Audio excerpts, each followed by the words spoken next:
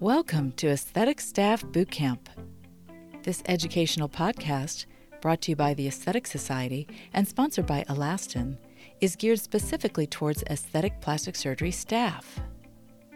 I'm Dr. Regina Newhan, a now retired plastic surgeon with a long practice history, and I'm happy to be your guide for this informative experience, which is designed to help get you up to speed in learning about a variety of popular aesthetic procedures and is intended to be a supplement to your surgeon's instructions and unique protocols. This podcast will benefit new staff, both clinical and non-clinical, as they navigate their plastic surgery office duties and care of patients, but it may also serve as a refresher for established team members. For each episode, we'll highlight at least 5 basic categories of information regarding the specific topic or procedure being discussed. These categories are, number 1, overview and goals of the procedure, including definitions, medical terminology, and pertinent anatomy. Number 2, basic procedural technique, how it's done. Number 3, consultation pearls, including what's important and who's a candidate. Number 4, perioperative care, which is unique to each office, but there are some common basics. And number 5, patient experience and concerns, like what to expect afterwards, patient questions or problems, and potential complications. There will be a lot of information provided in a user-friendly manner. However, you may find it's a lot to digest at one sitting. Please feel free to revisit sections of each episode as often as necessary to meet your own personal needs. So let's get started. This episode is all about injectables, like Botox and filler. They are so popular in today's aesthetics market, and therefore it's imperative to gain a good knowledge base regarding them. In fact, though they are essentially non-surgical, they consistently represent the most frequently performed aesthetic procedures, according to statistics compiled by the Aesthetic Society. Each year, billions of dollars are spent on injectables. Yes, that's billions with a B. So let's get right to it and go over the essentials. Injectables are simply products in a syringe which are injected, primarily into the face, in order to achieve an enhanced visual appearance or improve a perceived problem, though certainly their use can be applied to other areas of the body, such as the hands. The effects are largely temporary, but even so, some can still last quite a long time. And in the right candidate, they can make an impressive difference. It's important to realize that while injectables are able to help rhytids, rhytids, which is the medical name for wrinkles, they won't fully eliminate those deep established ones. Nor can injectables truly correct textural problems. The latter are better treated with some type of skin resurfacing, such as the use of laser, mechanical, or chemical peels. Furthermore, while injectables may be used to round out or complement surgical results, they cannot substitute for a surgical procedure if a lift or a tuck is truly indicated due to excess skin or redundant folds. Trying to force them to suffice when a true facelift is needed will spell disappointment at the least, and an unnatural, overdone appearance that is hard to correct at the worst. Overall, they are an essential tool and can be considered an important component in the spectrum of layered rejuvenation treatments available to patients. So that you can better understand the role of injectables, let's take a brief moment to overview how the face ages and what signs of aging typically develop. This sets the stage for discussing how injectables may counteract those signs. Starting even as early as in our 20s, we may begin to see some signs of loss of skin elasticity, manifested by small creases and fine wrinkles developing in areas of frequent movement, such as around the eyes and mouth. As the decades continue, we will see deeper creases forming during facial movement, and eventually these lines will start to remain present, even when the face is at rest. As skin elasticity decreases further, we will see stretched out and excess skin accumulate, since it no longer bounces back as before. This can create skin folds, which goes beyond creases. But loss of elasticity is not the only change going on here. In fact, it wasn't until just a few decades ago that aesthetic providers collectively understood there was another aging mechanism at work, the gradual loss of underlying tissue volume. This process may slowly begin in the 30s or even late 20s, then accelerate from there. It's due not only to a reduction of youthful fat in the face, but also to a descending positioning of that fat. The fat migrates south following gravity. The resulting shadows created on the face highlight the appearance of age. And in our later decades, some thinning of the skeletal bone structure can contribute to overall volume loss as well. This is all a natural progression, but it's important to realize that signs of aging can also be accelerated by medical conditions or by environmental factors such as chronic sun exposure or by activities such as smoking. So how can injectables help? Well, in different ways. Injectables are divided into two main categories based on their mechanisms of achieving the goal of cosmetic or aesthetic improvement. The first group is neuromodulators, like Botox, and the second is fillers. Now, we'll discuss each of these separately for clarity, though in reality, their actions can be complementary. Therefore, they are often used in conjunction with each other at the same setting. Let's start with neuromodulators, and of these, Botox is by far the most common.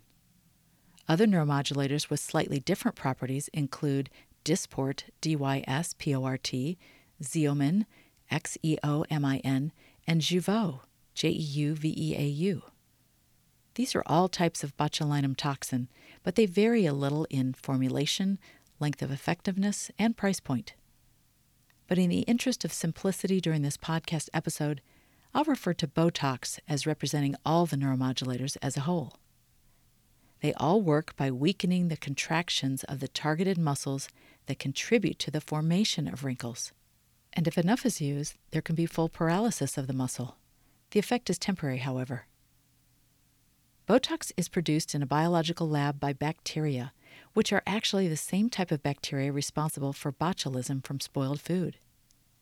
But it was discovered that in small, purified doses, this toxin can have beneficial effects to improve facial appearance.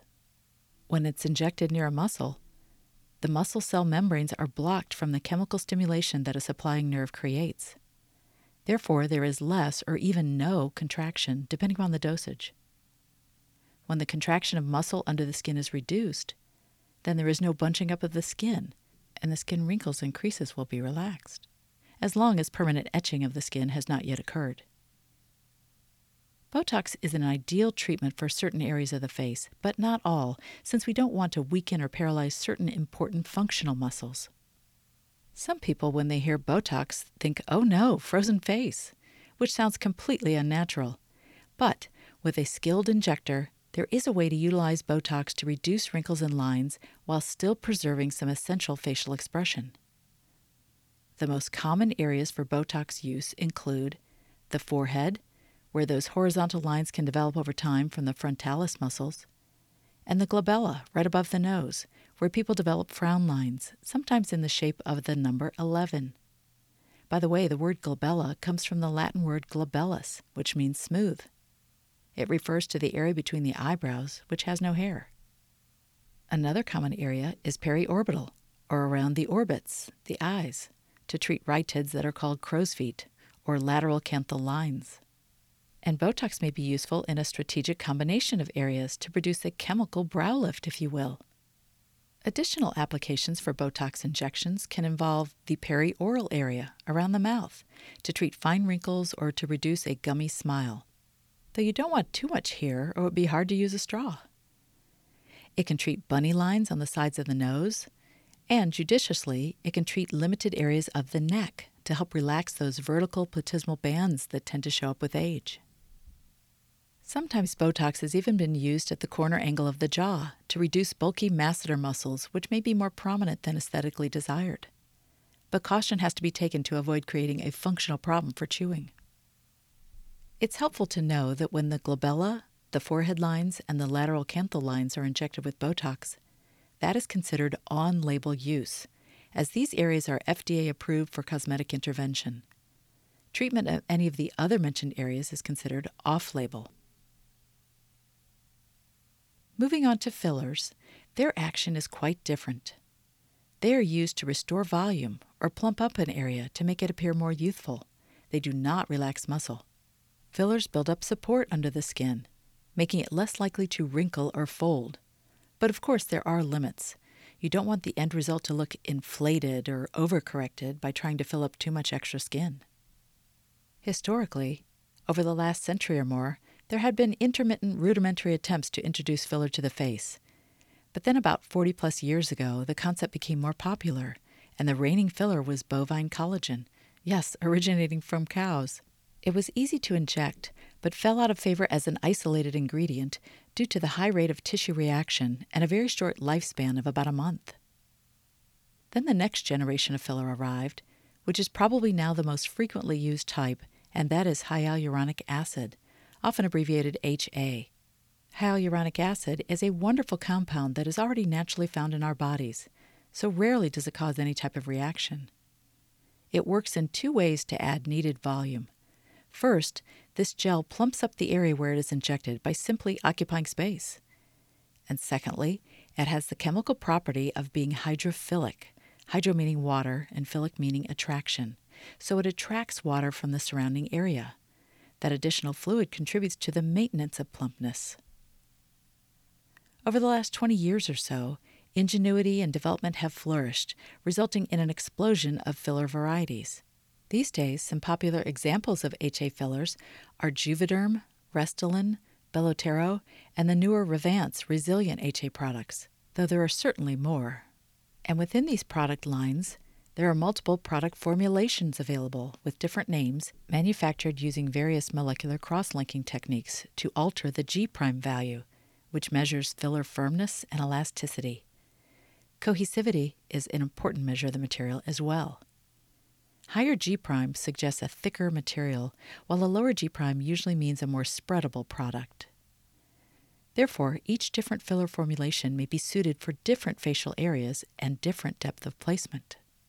Now, what's an added benefit of using an HA filler? Well, if a patient has a change of heart, or there's a problem with filler positioning, hyaluronic acid filler can actually be dissolved by injection of the corresponding enzyme, hyaluronidase, which chemically breaks down the HA. Another category of filler is described by the term biostimulatory. Examples are hydroxyl apatate, like Radiesse, which has a high G' and is composed of tiny calcium particles suspended in gel, and poly-L-lactic acid, like Sculptra, which is reconstituted in a water base. Biostimulatory fillers do just what it sounds like. They stimulate the tissues in the injected area to form new collagen, which builds up and thickens the region. Such physical changes can lead to longer-lasting results, up to 1 to 2 years. Yet they are not really dissolvable like HA fillers, so some injectors prefer to treat a first-time patient with an HA filler to see if they like the look, before committing to something long-lasting or non-reversible. There are some other synthetic types of fillers, such as polymethyl methacrylate, or PMMA, and polyalkylamide, and these are less frequently used. A final category of filler is a person's own fat, or what's called autologous fat, and it's introduced to the face by what's known as fat transfer or fat grafting. Fat can be harvested from somewhere on the body through liposuction, then sterilely concentrated and placed into a syringe, and finally injected into areas of the face needing volume. It's a little unpredictable how much of the fat will survive and stay in place versus how much the body will clear away, so sometimes the injector will put a little extra in to compensate. But the portion that takes well will generally last the longest of any filler, unless the patient loses weight, of course. And as an added bonus, fat has also been reported to have some rejuvenation biostimulatory effects, too. The most common areas treated with filler are the cheekbone or malar region, which can sag or develop some hollowing, the nasolabial folds, which are the big smile lines or folds that go from the nose to the corner of the mouth, the lips, which can become deflated or thinned out with age, or maybe never were very plump even in younger days, and marionette lines, which develop from the corner of the mouth down to the jawline and are a sign of age. This last one is a reference to a wooden puppet with a moving chin. Other areas that can be treated with filler are the jawline itself, from ear to chin, to give a straighter or more defined look, or the chin alone, if it is a little receding or has a bumpy contour. An area we don't think about often, but is a telltale sign of age, is hollowing of the temple. It may be surprising, but a little bit of filler there goes a long way to restore a youthful appearance, so don't overlook it. Even earlobes can be injected with a little filler to plump them out, since they can stretch and wrinkle as we age, making it difficult to support earrings sometimes. And increasingly, filler has been used to produce some minor contour corrections to the nose by disguising bumps and asymmetry. A liquid rhinoplasty, if you will.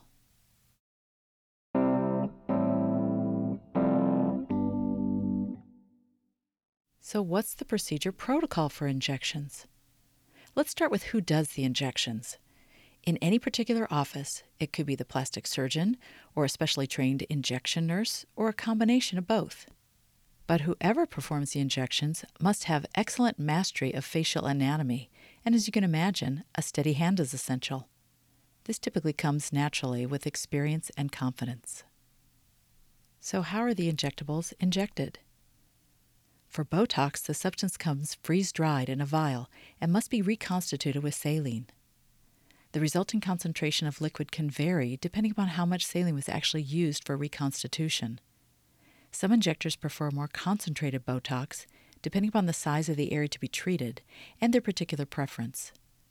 Usually there is a little less extravasation risk and less swelling from a more concentrated and therefore smaller injection volume. Botox is dosed in units and must be administered accurately, so typically a 1 cc or tuberculin syringe is used with a small needle.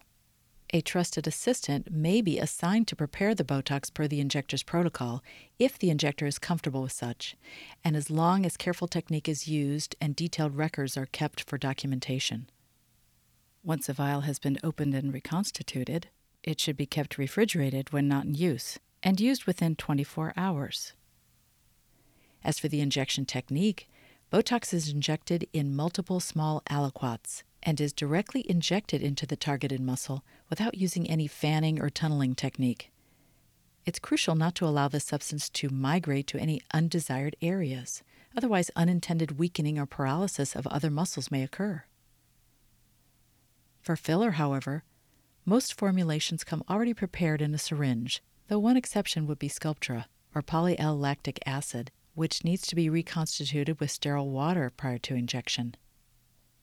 Many injectors prefer to substitute a slender, blunt-tip cannula for the regular needle to help reduce risk of inadvertently injected filler into a blood vessel. Due to the viscosity or thickness of the product, a somewhat larger bore needle is usually required as compared to Botox. As a side note, another technique often employed to reduce chances of inadvertent vascular injection is to aspirate or pull back on the syringe before injecting. If a red flash of blood is seen, the needle must be redirected. This sounds great in theory, but especially when dealing with thick substances and tissues and small needles, this technique may be difficult to perform reliably. Many times, multiple syringes of filler are required for the desired amount of correction, though certainly there are times when less than a full syringe may be needed for a smaller area.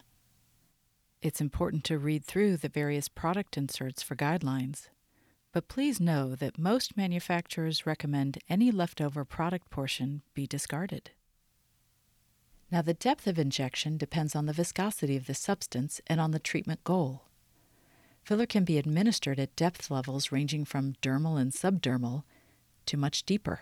By the way, the dermis is the main layer of skin underneath the epidermis. Typically, thicker or more viscous filler is injected in deeper layers with the goal of restoring volume and maintaining stability of filler positioning. And fillers that are thinner and silkier are suitable for more superficial injections, where more subtle corrections are required. Using a thicker substance superficially may otherwise have the undesired effect of creating lumpiness. Depending upon the location of the injection and the desired aesthetic outcome, various injection techniques can be used. These include, but are not limited to, tunneling and fanning, distributing small amounts of filler over a broader area, versus aliquot or point injections for direct filler deposits in a small bolus fashion. What is key to all these techniques, however, is that the deposit of filler is done during the withdrawal of the needle rather than during the introduction into the targeted area. This is an important step to provide a more even distribution of filler and to help avoid vascular or blood vessel injuries. For any injection, Numbing of the skin, whether topical or by local anesthetic injection, is not routine but may be helpful for certain patients at the discretion of the injector. Some fillers actually have lidocaine already mixed in. Prior to injection, skin should be cleaned per the office protocol, and placement of a cool pack over the intended injection area can help both with discomfort as well as with constricting blood vessels. After injection, administration of cool packs is of benefit too. If tolerated, positioning the patient in the upright or semi-reclined position is ideal to help with accurate placement of filler, since facial tissues may shift in the supine position. Once again, keeping careful records of units, cc's, areas of administration, etc. is essential. Some offices have digital or printed charts and diagrams to facilitate this, but if not, this recording should be undertaken by the injector and staff regardless.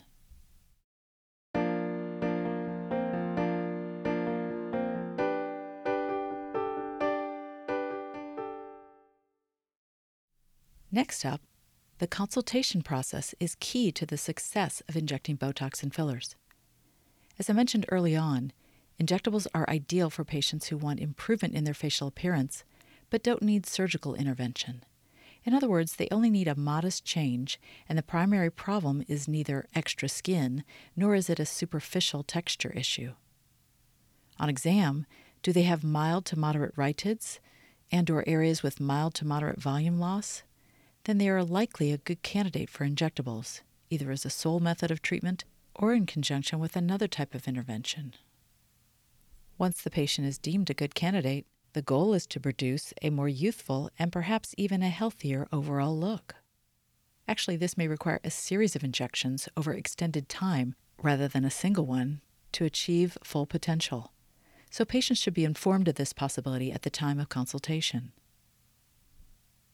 Many people present with an acute concern about one specific aspect of the face, but the educated evaluator will include a broader assessment of the surrounding facial regions or of the entire face as well, since the condition of these adjacent regions may actually be impacting the area the patient is focused on.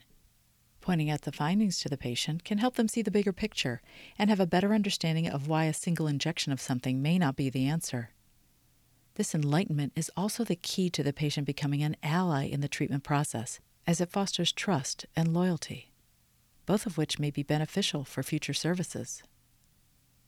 Generally, patients relish the idea of having a treatment plan, particularly if it is recommended with confidence. They are more engaged this way and committed to the process. As part of the treatment plan, a proposal may be made for performing a combination of filler and Botox injections, or a combination of different fillers. As discussed earlier, this latter mentioned concept of using more than one type of product is prompted by the fact that certain filler formations are better suited for different regions of the face. Some fillers may be chosen based on features like their G', etc. Less firm formulations like Volbella or Restylane Silk may be preferred to treat fine wrinkles, while stiffer formulations like Voluma and Restylane Lift might be used to restore fullness over the bone in the midface, though these two vary in their separate measurement of cohesivity. And fillers with intermediate firmness might be considered ideal for lip augmentation. Early on, it may be helpful for the injector and their office to keep a handy chart of filler properties and uses, because it's a lot to try to remember at first. During the consultation, the patient must be cautioned that while results can produce some lovely changes, they are indeed limited. A person is not a candidate for Botox or filler if they are not realistic in their expectations. Other consultation points. A good standard set of pictures should be taken before any treatment with injectables. These are essentially your main documentation of what the patient looked like prior to injection, which could become important if any problematic issues develop later. And as always, taking a reasonable medical history is important, particularly screening for a history of bleeding problems or the use of aspirin and blood thinners. Additionally, people who are immunocompromised may not be the best candidates for injection of a foreign material into the face. Checking for a previous history of facial surgery could also prove wise. Certainly, prior surgery does not preclude the ability to have injections, but there may be some underlying scar tissue present, which could impair a product's ability to be distributed satisfactorily through the tissues. Lastly, in regards to timing, It is important to plan ahead or around any upcoming event that the patient may have where they wish to show off their results. Some injectable treatments will have visible results immediately, but Botox, for example, will take at least 5 to 7 days to fully kick in. And the biostimulatory filler Sculptra will not only take more than one treatment, but a few months to produce full results. Furthermore, injections could result in swelling or potential bruising, and therefore would not be suitable to be undertaken within a day or two of an event.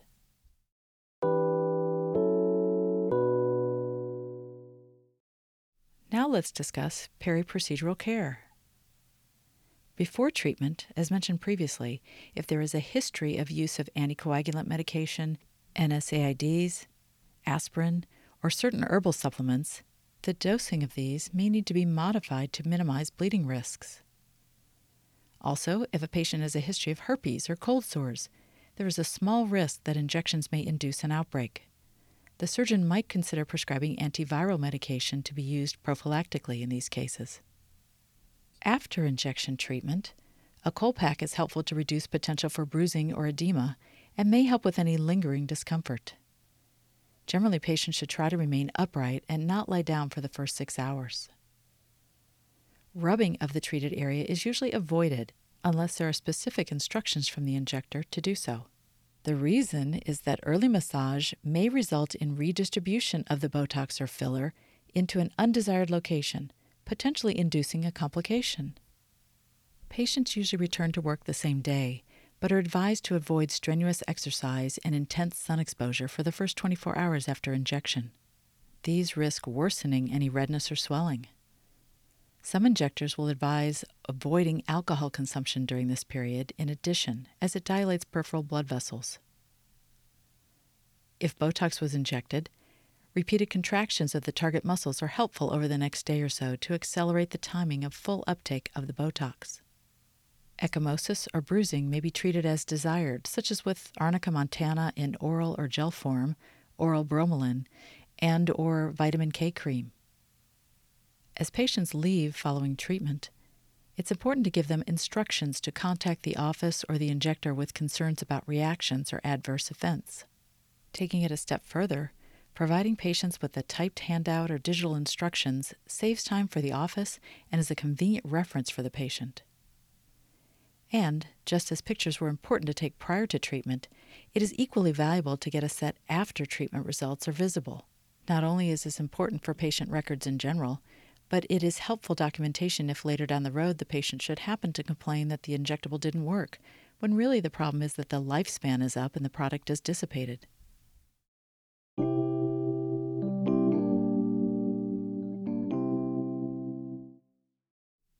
Our last section is regarding patient experience and concerns. So let's discuss what the patient can expect right after treatment, as well as questions they may have. We'll also talk about potential complications. Regarding treatment, there may be some pain with injection, but typically it doesn't last very long, so a formal pain medication prescription is usually not going to be necessary. And redness and swelling may occur in the short term, but rarely is an anti-inflammatory medication or an oral steroid needed to combat this. A common patient question is, when can full results be expected? As mentioned before, Botox takes 5 to 7 days to fully activate, or potentially less if the patient exercises their targeted facial muscles. Most of the filler will show results right away, once any swelling has resolved, since the results are created primarily by the filler's volumetric presence rather than a chemical reaction process. That being said, however, biostimulatory fillers such as Sculptra and even Radiesse will continue to show improvement over a few weeks to months. Another frequent question is, how long will the effects last, and will maintenance injections be needed? Again, it depends on the substance. Botox generally lasts about 3 months on average, although there are reports of a small cumulative effect when it is used consistently. Many hyaluronic acid fillers may last closer to 6 months to a year, though certain formulations can linger even up to 24 months. And biostimulatory filler can last longer as well.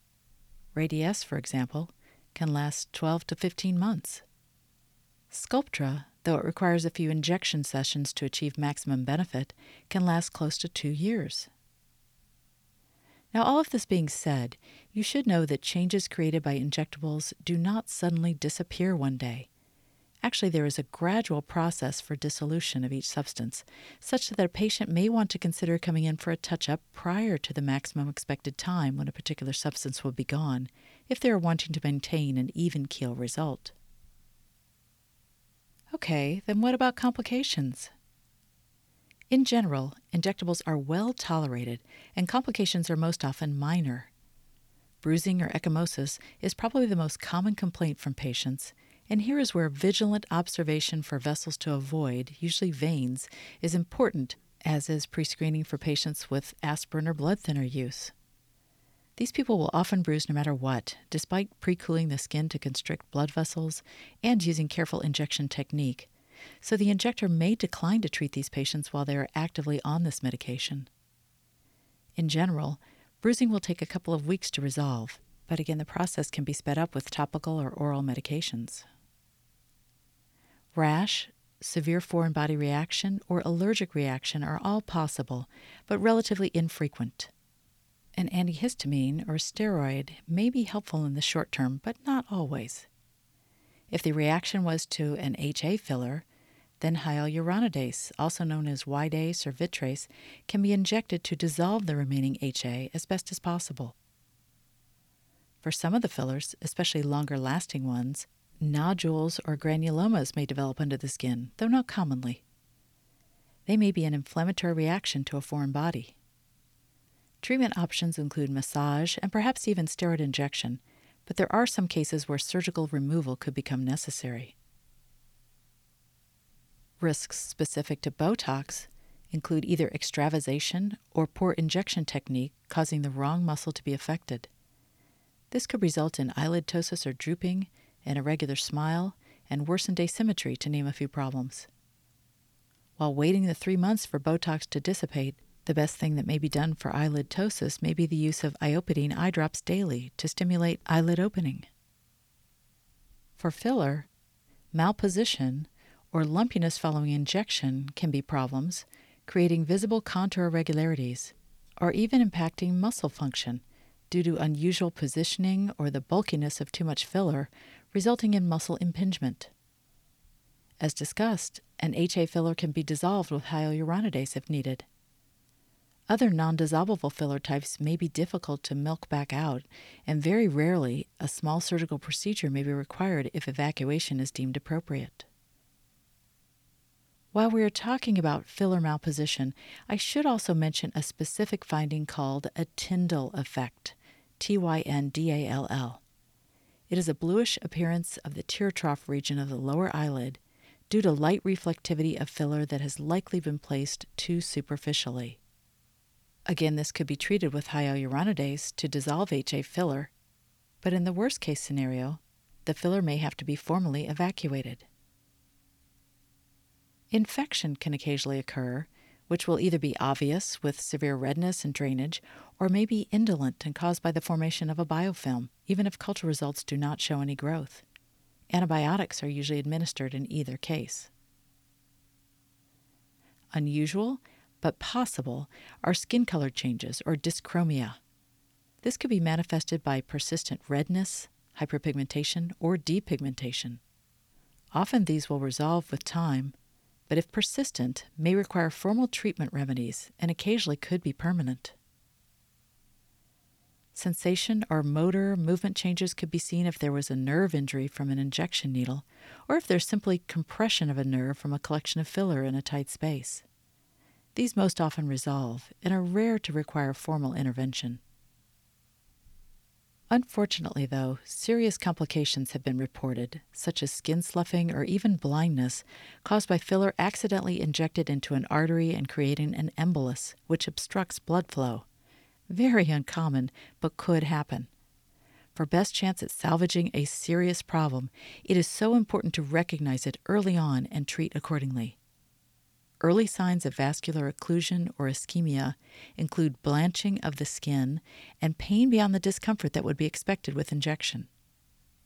If any of these signs are noted, injection must be stopped immediately. Urgent treatment with hyaluronidase Warm compress and massage are indicated, and topical nitropase may be considered to dilate skin vessels. The hyaluronidase may have to be injected hourly in severe cases. And if the retinal artery of the eye was accidentally embolized, vision changes or loss would be noted by the patient. The riskiest areas for this include injections around the nose and glabella. Urgent consultation with an ophthalmologist and early treatment is imperative. Possible treatments may include timolol eye drops and oral acetazolamide to lower intraocular pressure, sublingual aspirin or nitroglycerin, and even intravenous medication. Again, fortunately, this particular complication is quite rare. Well, we have covered a lot of ground on this topic of injectables. I hope you'll leave our discussion with a nice basic understanding of their proper use and how they contribute to facial rejuvenation. Remember that the keys to success are making sure that number 1, the injector and team are well prepared. Number 2, that injectables are a good fit for the patient's particular aesthetic concern. And number 3, the patient has realistic expectations and is vested in the treatment plan. With all of that lined up, the surgeon, the staff, and the patient can enjoy all the benefits that injectables have to offer. That concludes this episode of Aesthetic Staff Bootcamp Podcast, available to you exclusively through the Aesthetic Society. We hope you enjoyed the podcast and found it both enlightening and useful. Don't forget to explore the other informative episodes as well. Special thanks to Alastin for sponsorship of this series. For patients considering surgical procedures, pain and downtime are two of the biggest concerns. That's why Alastin Skincare developed a revolutionary new product specifically designed to help minimize discomfort, accelerate the recovery process by reducing the appearance of bruising and swelling, and improve the overall patient experience. While Alastin is widely recognized for its groundbreaking periprocedural skincare technology, Reform and Repair Complex with Trihex technology is the company's first innovation in the surgical space, and top plastic surgeons are already talking about it. Dr. Lori A. Casas of the University of Chicago Medicine says, "The acceleration in the healing process for the patient and the improved patient experience is undeniable." Learn more about Reform and Repair and Alastin's other procedure pairing and daily skincare at www.alastin.com/reform. That's ALASTIN.com/reform.